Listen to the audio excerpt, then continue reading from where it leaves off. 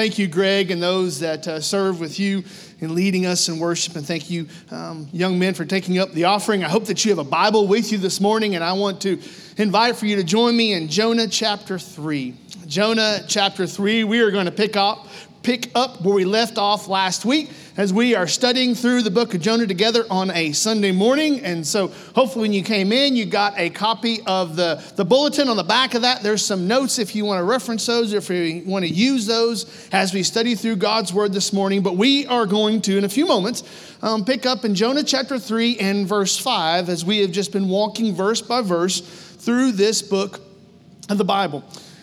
Every single morning, I get an email, and it's from a company that kind of collects a lot of the political stories, economic stories, current events, things of interest, and they put it all together in one email. And I get this email. It takes about 5 or 10 minutes to read, but some of you sit down and you read the newspaper. Some of you sit down and you watch the news. This email just comes in my inbox, and I read it, and it just kind of gives me snapshots of what is going on, both in the United States, but also outside of the United States. And one of the features they put in this email, probably 2 or 3 times a week, is they put what they call 3 headlines and a lie.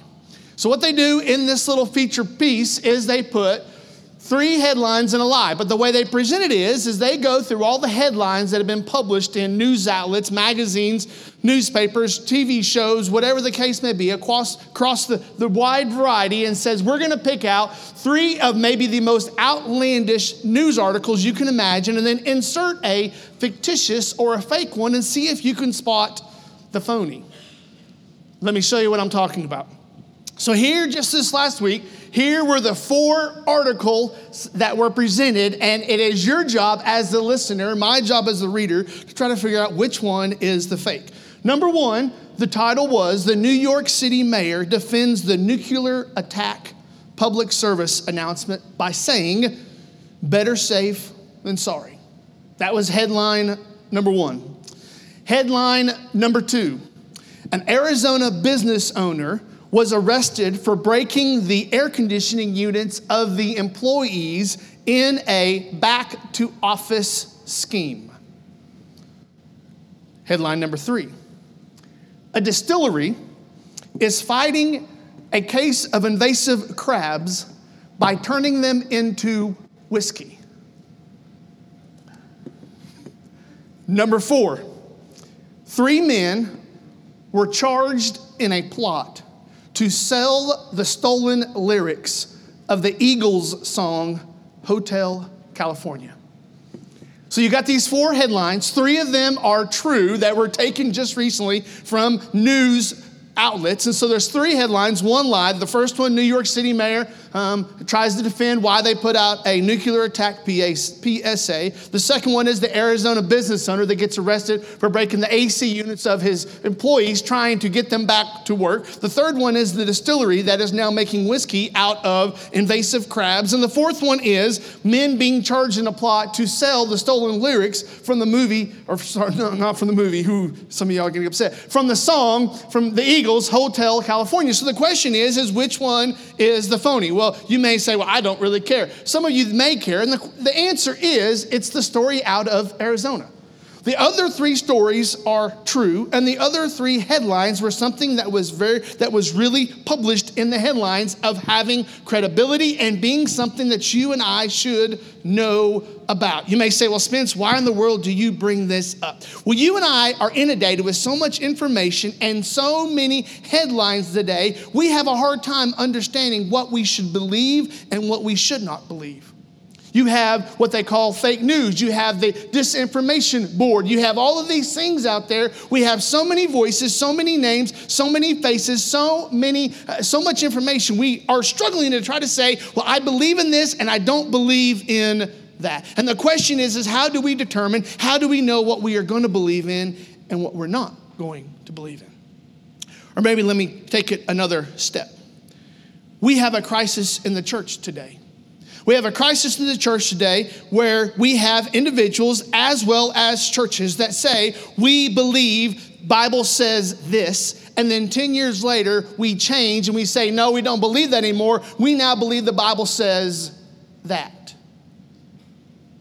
Or we have individuals in the church today, churches by and large, that say, you know what, we believe that the Bible is God's word and we believe that we should follow God's word. We're just not going to follow it personally.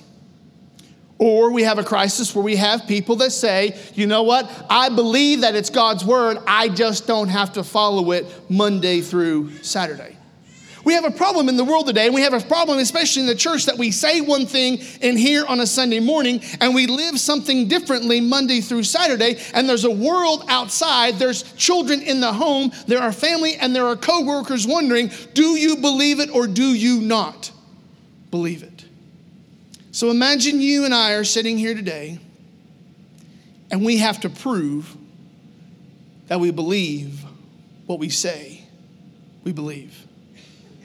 How would we prove it? Well, here in Jonah chapter 3, Jonah has come into the city of Nineveh. And as he comes into the city of Nineveh, God had told him to go and to tell them about God and to tell them about the wrath of God and to go and warn them of the judgment of God. And so it tells you there in chapter 3 and verse 4 that Jonah goes into the city and he says 8 words. He says, yet 40 days and Nineveh shall be overthrown. He goes into the city, he gives them this message, and at the first part of verse 5, it says, and the people of Nineveh believed God. And my question for you and I this morning, and my desire is, as we get into this text together, is to ask the question, how do we know they believed? And more importantly, how can we show the world around us today that we believe? Because it's one thing for you and I to come in and to say, oh yeah, I believe in Jesus. Oh yeah, I believe in God's word. Oh yeah, I believe I'm a Christian. Oh yeah. But how do we show to the people around us that we believe what we say we believe? So here in this text before us, it says the city of Nineveh, the people that Jonah preached to, they believed God. And then what follows then in verse 5 all the way down to the rest of the chapter in chapter 3 is them showing us and pointing us to, I put there in your notes, giving us an example of what that belief looks like. My hope this morning as we come to a conclusion here later on as we get through this passage that we will go out of these doors and we will ask ourselves the question, do people see belief in my life? So we're going to start there in verse 5. I've already told you that we see this city of Nineveh. Jonah has gone to them. When we left off, he had just gotten vomited out of the belly of the great fish. He is there along the Mediterranean Sea. He still has to walk on foot. I don't know how you would walk otherwise than on foot, but he has to walk then over 500 miles to the city of Nineveh. For most people, that would take them about 30 days. So he has spent 30 days, day after day, walking all day long, thinking about, I am going to do what God told me to do. He gets into the city of Nineveh. He had gone, it says the city was about 3 days in breadth, as far as it would take 3 days to traverse the entire city. It says that he went a full day's journey. And then at the end of the first day, he said those 8 words. He may have said more, he may have said less. The Bible tells us he said 8 words. And when he told them, yet 40 days and Nineveh shall be overthrown, the people, it says there in verse 5, the people believed in God. But they did more than just believe. They gave us examples of what it looks like to believe. So the first example I want you to see there with me in your copy of God's word is that they responded. You see there in your notes, and I put this behind me on the screen, they responded. So if you go back up there to chapter 3 and verse 5, it says the people of Nineveh believed God. And it doesn't just stop there and say they believed God and everybody had a prayer service, took up an offering, and they went home. No, they believed God, and then what did they do? They believed God. They called for a fast and put on sackcloth, from the greatest of them to the least of them. So the people that heard Jonah speak, the people that heard Jonah preach, what did they do? They responded. They heard what God said. They said, you know what? We need to do something about this. So they called for a fast and they put on sackcloth. When they're talking about putting on sackcloth, it's their sign of mourning. It's their sign of saying that something is wrong. It's the outward appearance. A lot of times you will go to funerals, and kind of the expected traditional color of the funeral was black. Everybody was expected that you were to wear black. It was a sign of mourning. Well, sackcloth was a sign that we have contrition in our hearts. It was a sign that we are being remorseful before God. It's a sign that there is something wrong in our lives that we're lamenting about. So they fasted, which means they don't eat, they don't drink, they don't intake anything because they want to focus on God, and they put on sackcloth. But it wasn't just the people that heard Noah's, or not Noah. I'm going to say Noah a lot, so you just translate Jonah. So it's not just the people that heard Jonah speak. Notice it goes on there in verse 6. It says the word reached the king of Nineveh, and he arose from his throne, removed his robe, covered himself with sackcloth, and sat in ashes. So now you have the people that heard Jonah preach. Now you have the king that heard from the people that heard Jonah preach. And then he goes on in verse 7, and it says he issued a proclamation and published through Nineveh by the decree of the king and his nobles, let neither man nor beast, herd nor flock taste anything. Let them not feed or drink water, but let man and beast be covered with sackcloth, and let them call out mightily to God. You may say, what did the donkeys do? What did the dogs do? What did the swine do? What did the sheep do that they had to do this? But all this was done as a sign of their response to what? To the response to God's word. I want you to understand with me, brothers and sisters, friends, this morning, that God's word requires a response. It requires a response. Let me give you a quick example. You go to Exodus chapter 20 and verse 3. And Exodus 20 verse 3, the Bible says, you shall have no other gods before me. You may say, well, that's a pretty simple verse. No, that is a very provocative verse, very provoking verse, because the question comes down to, how will you respond? Will you respond by saying God is the only God? God is the only priority. God is first and foremost in my life. Or will you and I look at that verse and say, you know what? My response to that is, well, no, Spence, nobody's going to do that. We do it all the time.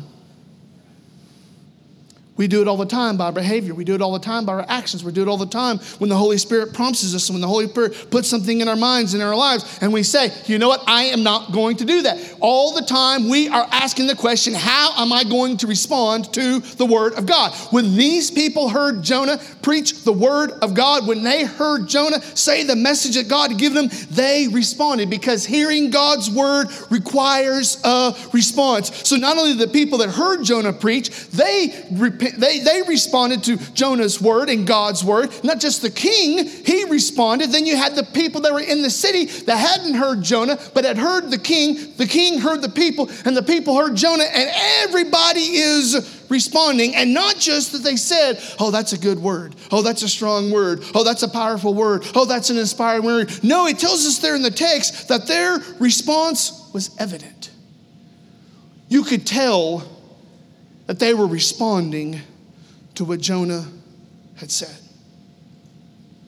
You know, there's a lot of things in life that we respond to. And sometimes we label it as emotion. Sometimes we label it as excitement. Sometimes we label it as some type of an environment or a feeling. And sometimes it can be easy for you and I to come in and say, you know what, there's no animation in our lives. I'm sure I was like that when I was my children's age. But generally, I've got these teenage boys now, and they show very little excitement. Everything's just like, And you look at them and say, don't you get excited about this? Don't you like that? And even sometimes, and pull your toes in here, sometimes us adults, we come into this place and we start off with a song like Greg started us off with. And instead of you getting a smile on your face and you're excited because you know what, there's some life going on, sometimes we just kind of come in and like,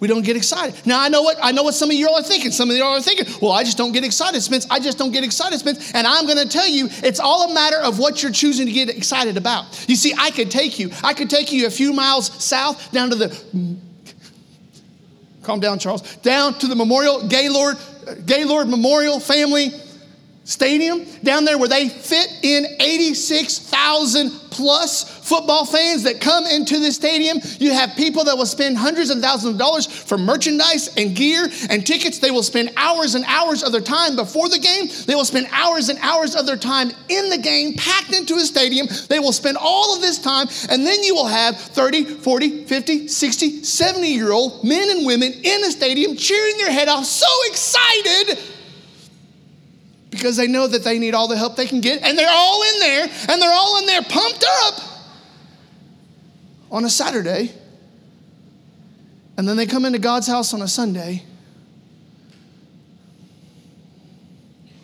and they got nothing. And if we're excited about our Savior, and if we're excited about us being saved, and we're excited about the things of God, maybe it would behoove us to let the people around us see it in our response. Maybe it would be in order for if we are excited about heaven, and we're excited about being saved, and we're excited about knowing that this is not all there is, and we are excited about the fact that I am forgiven by a holy God, and I am excited about the fact that I have a purpose for living, maybe, just maybe, somebody should see the excitement on my face and in my life and in around me. Maybe it should be evident of my response to God's word when people look at my life. And so here in this text, they give an example. They say there in verse 5, it says they believed. They did not just believe. They believed and they responded. But then not just so they responded, there's another example that he gives us. And the example they give us secondly is that they repented. They repented. If you go there at the second part of verse 8, the king makes the decree and he says everybody in the town, not just the people that heard Jonah preach, not just the king that heard the people that heard Jonah preach, but then all the people, he said everybody, all the livestock, everybody, they're going to respond to this word of God. And then he says in the second part of verse 8, he says, let everyone turn from his evil way and from the violence that is in his hands. He says, not just are we going to respond to the word of God, but we're going to repent of what the word of God calls us to repent from. And you notice here in the text, he told them what to do. He said, let every man turn from his evil way and from the violence that is in his hands. He wanted to make sure that they understood that they were to not just respond, but the proper response is repentance. But then notice, it wasn't just a matter of, you need to think this in your mind. It was something they were going to do with their hands. It was something they were going to do with the external parts of their lives. I put there in your text, or in your notes there, that the internal changed the external.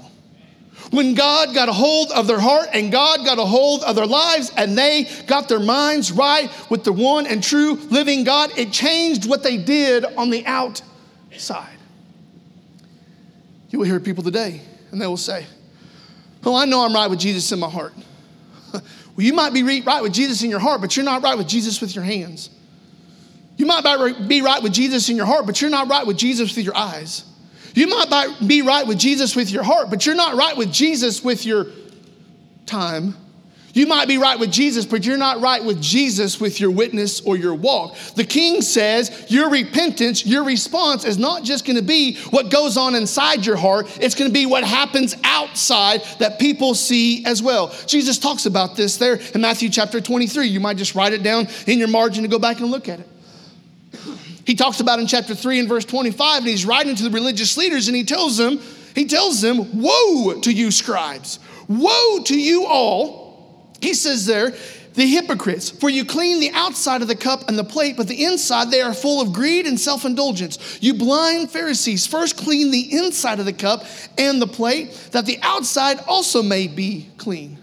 He's telling them the danger is not making sure that you look right when you're walking out of your house. But the question is what is the condition of your heart? What is the attitude of your heart? The king understands that it's not just a matter of them saying, oh, we believe God's word. They have to change the way they're living.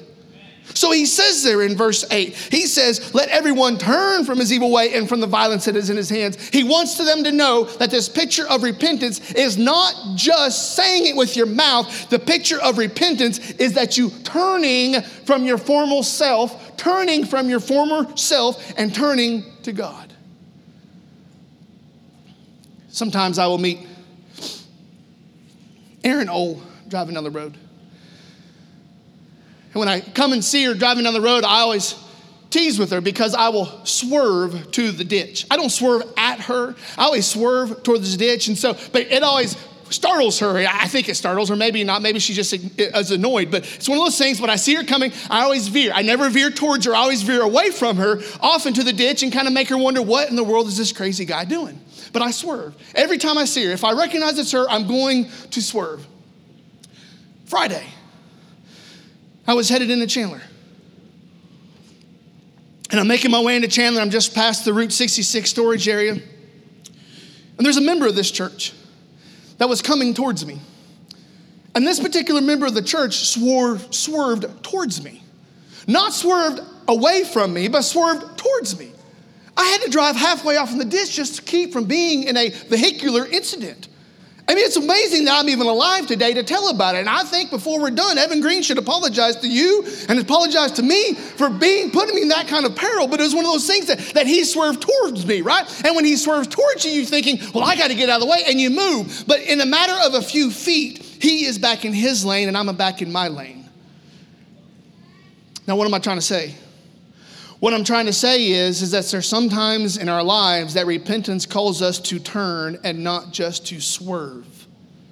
And sometimes in our Christian life, we will see the things of God as being, I need to change. And so we will swerve for a season. We will swerve for the moment. We will swerve until the guilt is released from us, or until the guilt is lightened, or until we find something else to distract us from our conviction. And so we'll swerve, and then as soon as we feel like the heat is off of us, we'll go back to what we were doing.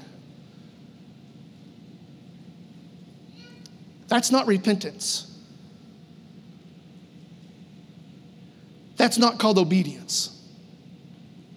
The king here in Nineveh, he looks at the people in verse 8 and he says, we need to repent. They needed to turn away from the violence and the evilness of their hands. He didn't call them to swerve. He called them to turn away. And brothers and sisters, friends, there's some things that you might have in your life today that God is saying that you need to turn away from. You might need to turn it off. You might need to throw it away. You might need to stop going there. You might need to cancel that account. You might need to go and apologize. You might need to set up safety guards so you don't continue to dabble or dwabble in the things that you shouldn't be doing. Maybe you and I need to this morning say, we are going to turn, because as long as I am swerving, or as long as I am engaging, or as long as I am thinking it's private and nobody sees it and I'm over there dabbling and dwaddling, I'm not living a life that says I believe what I say I believe. So here in this text, they not only respond to God, but they repented. They repented before God, but here's what's really struck me this week. They released. They responded. They repented. They released. What do you mean they released? Well, I want you to see it with me here in verse 9. Verse 9 opens up with a question. Now the king is writing. He's writing to all the people, all of the citizens, all of the ones that live there in Nineveh. So this is the king writing to the people. And he says, I want you to turn. I want everybody to fast. Not just fast and you're going to go on a liquid-only diet. No, you're going to fast from water. You're going to fast from food. You're going to change your appearance, your livestock, your people, your friends, your family. Everybody's going to respond and everybody's going to repent. And then he says in verse 9, who knows? And there's a question mark there in my translation, because it's the idea that he doesn't know, the people don't know, Jonah doesn't know. The only person that knows is God. But he says, who knows? God may turn and relent and turn from his fierce anger so that we may not perish. Now think about the information that you and I have received to this point there in the story of Jonah. Jonah comes into the town and he says, yet 40 days and Nineveh will be overthrown. Everybody starts to respond. Everybody starts to repent. And can you imagine there being that one sweet saint there in the city? Well, it doesn't matter what we do. God said he's going to destroy us, so why does it matter?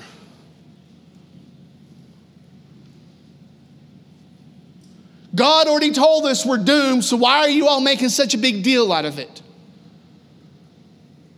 I don't think he's telling us the truth. In fact, I think I'm just going to test him. You're always going to have those select people that are going to have the attitude that, you know what, they know better. But you know what we see, the example that we have is they released. King looks at the people look at Jonah. Jonah looks at the people and says, we don't know what God is going to do. We are going to release God from any kind of assumptions. We're going to release God from any kinds of commands or mandates or directives. We're just going to say, God, you're God, and we will let you be God. Some of you aren't really tracking with what I'm trying to get at, so let me try this from a different angle. Sometimes we come to our points in lives and we think, well, God, I've been a good boy, I've been a good girl this week, and so therefore, God, you have to bless me. That's not how this works. How this works is you and I, either we're a good boy and a good girl because God is God, not because that God blesses us. So we live in obedience and we live in faithfulness to God, not because of what we expect to get in return, but because we want to say, God, we want to be faithful to you. And then we release ourselves from God, from any of the expectations around us. You see there in your notes, expectations reveal control. So many times we think that we're in charge so that we should get our way. First church I went to go serve at as the pastor. Some things you don't realize till you're already committed. First church there was the largest family in the church numerically. And then not only were they largest church numerically, but then this same family had a business, and this business employed over half of the people that attended church. So the result was that you had the patriarch of the family that had the most people on his side numerically. And then by the fact that he was the employer of the majority of the homes represented in the church, also had the majority amount of the influence of the people within the church. And then walks Spence. And as I come in, knowing even less than I know now, but I come in and he had expectations. That because of who he was and because of what he was, he had expectations that I would do X, Y, or Z.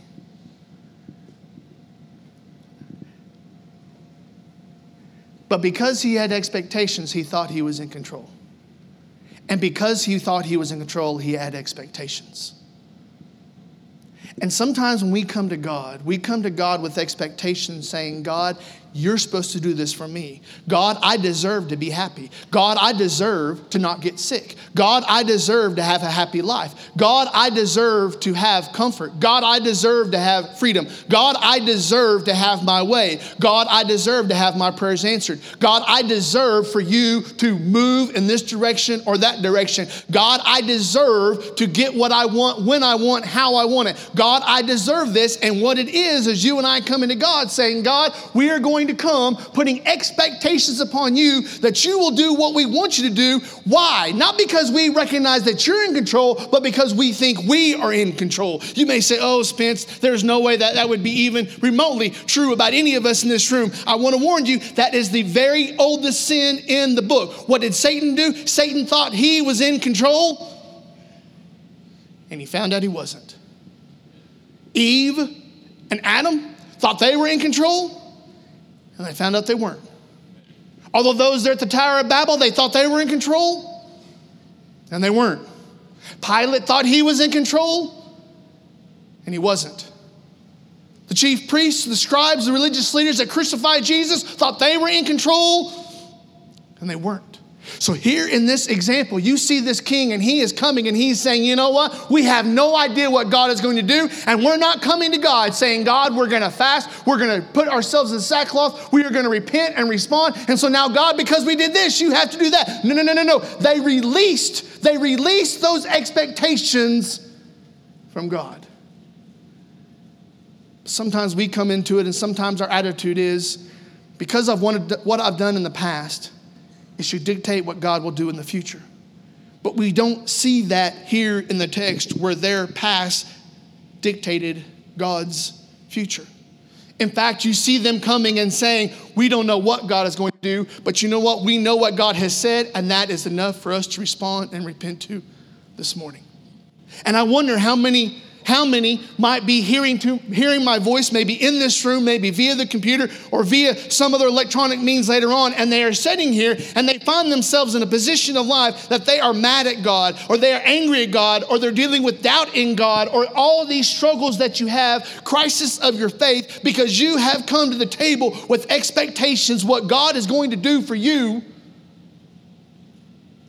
And instead of just coming to the table and saying, God, I'm here to submit myself to you. So they responded, they repented, and they released. They just said, God, here we are. We want to submit ourselves to you. We want to present ourselves to you. And God, whatever that looks like from here forth, we will trust in you. Come to the supper table time. Growing up, when the boys were younger, they would get to the time and they'd get done with their food, and they'd say, may I get down, please? And so I always had 3 questions. My question was, have you told Mama thank you for the food? Second question was, have you finished your plate? The third question was, do you want any more to eat? And so they would sit there and they'd look at me and they would have these questions memorized and these answers memorized. And so they would say, yes, sir, I've told Mama thank you for the food. Yes, sir, I've had my food. And no, sir, I don't want anything more to eat. And then they would get down and they'd come to me and say, well, can we have some dessert? And I would say, no. You told me you didn't want anything more to eat, so you got down and so you're done. And so they got wise, they got smart. So then they would come to me and they would say, well, can we get down? And I'd ask the same 3 questions, and they would come to the question and they'd say, yes, I've had enough to eat, but I still have a dessert spot. So they would say, oh, we've had enough of this regular standard meal, but we still have a spot called the dessert spot that we'd still like to have dessert. So yes, we've had enough to eat of whatever the main course was, but we still have a dessert spot. And so they learn over time, okay, tell Dad, hey, I've still got a dessert spot. So then Dad would give us some dessert. But every once in a while, the conversation or the moment would come and the testing would come, and I would look at them and I would say, yes, you told Mama thank you for the food. Yes, you've cleaned your plate. And yes, you have a dessert spot, but the answer is no. And you would see the conflict come over their face of, well, I thought that I was cleaning my plate so I got dessert. No, you were cleaning your plate because that's what's expected in this home. You weren't cleaning your plate because of what you get in return. You clean your plate out of obedience.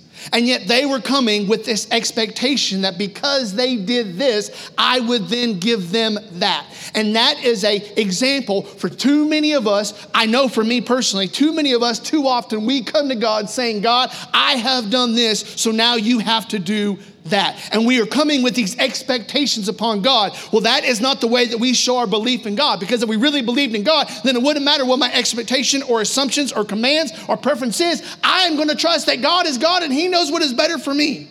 He is going to do what is better for me, and He knows more than I know, and He can be God. He doesn't need my help. So they give an example. They give an example of how they respond. They give an example of how they repented. They gave an example of how they released. But then notice what God does. Verse 10. When God saw what they did, how they turned from their evil way, God relented of the disaster that He had said He would do to them, and He did not do it. And let me tell you from the very onset, this isn't a foolproof recipe. It's not one of those things that you respond to the word of God, you repent to God, you release God, and then God every time, like some magical genie, is going to give you everything that you want. Here in the story, what did God do? It said that God saw them, God saw how they turned from their evil way, and then God reacted. God reacted to their contrition. God reacted to their actions before Him. So I don't want you to hear me say, well, you know what, if you just respond and you repent, that God will give you anything and everything that you want. It doesn't always happen that way.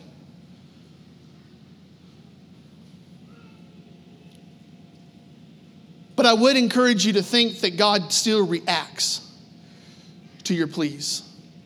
He reacts to your desires. He reacts to your needs. And He reacts to the prayers of your heart. Notice what it says in verse 10. It says, when God saw what they did. I want to remind you this morning as we look here at this text that God saw them. God saw what they were going through. God saw how they were responding. God saw how they were repenting. God saw the condition of their heart. He saw the attitude of their hearts. He saw the posture of their hearts. God saw them, and God still sees you and I today. God saw them, and he saw what they were doing there in verse 10, and then it said that God relented of the disaster. In other words, I put there in your notes, God did not do it. Now, a lot of people will come to this text and they'll say, I don't like this verse. Did God change his mind? What if he did? Well, that wouldn't make him God anymore. Says who? Well, God's not allowed to change his mind. Says who? Well, I don't like the fact that God changes his mind. And you are the authority because... So there's all kinds of questions that we come into it trying to say, well, I have issues with this text. I'm going to tell you that my personal assumption, what I'm going to tell you personally, is I don't think God changed his mind. What I think happened is God let his plan continue to unfold in the lives of the people. The king said it right there at the very beginning of verse 9. Who knows? No one knows what God was going to do. No one knows what God's plan was to do. No one knows. Yes, God says, Jonah, go tell them that this is what I'm doing in 40 days. But he didn't say, all right, Jonah, that when you go do that, then they're going to do this, and they're going to do this, and they're going to do this, and they're going to do this. It's like watching a game of chess. As the game unfolds and as the pieces move, revelation changes.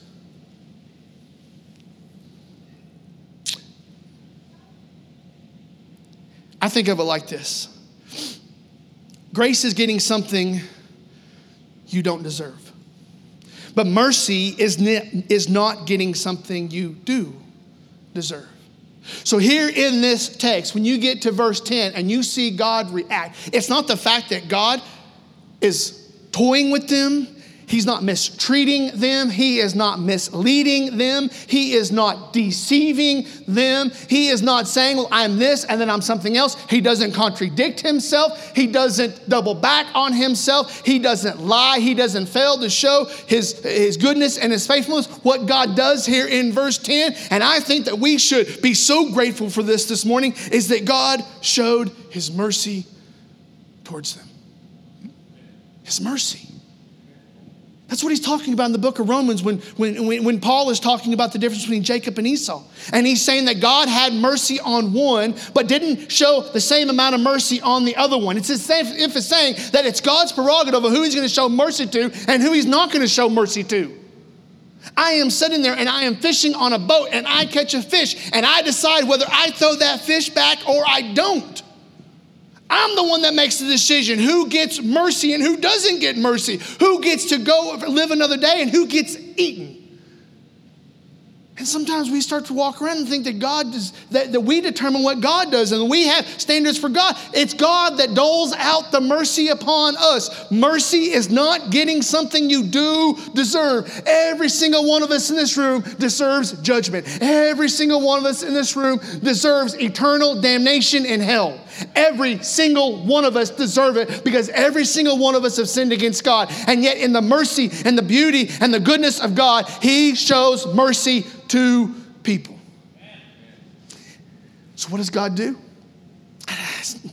Not that God changes his mind. Yes, I realize the text said that God relented. You may say, well, that's just a synonymous word for changing his mind. What I think God is doing is God is saying, you know what? Even though you're a sinner, dead in your sins and trespasses, God so loved them that he relented. He gave them mercy when they didn't receive, they did not deserve mercy.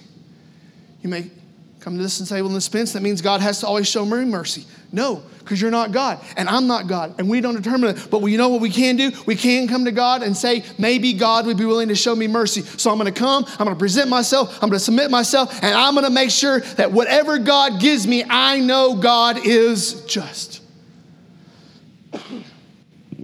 Made me think of these lyrics to a song by Matt Papa. The lyrics go like this. What love could remember, no wrongs we have done. Omniscient, all-knowing, he counts not their sum.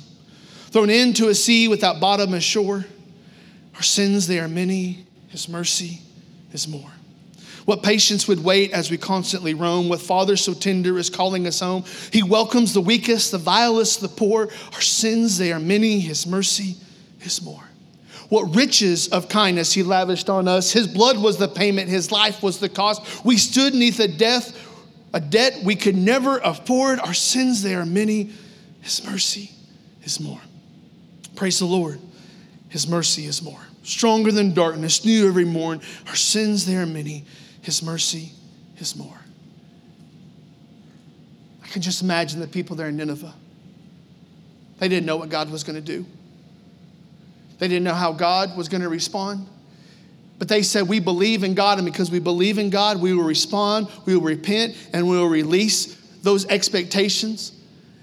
And then we're just going to let God be God.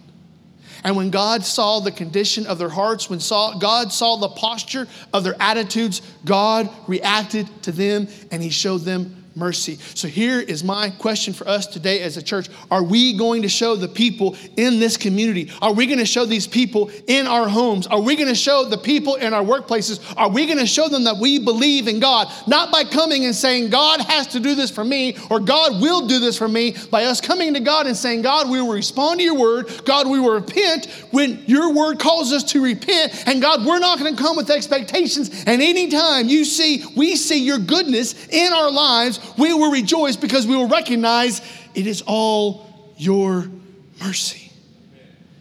I didn't deserve it. I didn't earn it. I wasn't entitled to it. It's God's mercy. Are those examples true in your life today? Let me give you three reminders to walk out of the door with, and we'll be done. The first piece of good news I want you to see from this text is that God's word is still true. Jonah comes into the city and he says, yeah, 40 days and Nineveh will be overthrown. He tells them, this is God's message to you. And I'm here to tell you this morning that from Genesis all the way through Revelation, all the way from the beginning to the end, it is still God's word, and God's word is still true.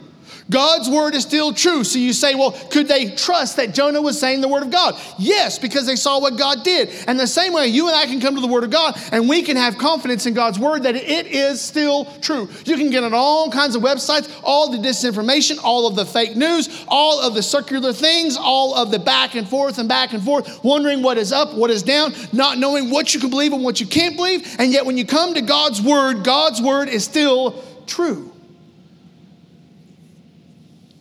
It's more reliable than Facebook. It's more objective than Wall Street Journal. It's more timely than Yahoo News.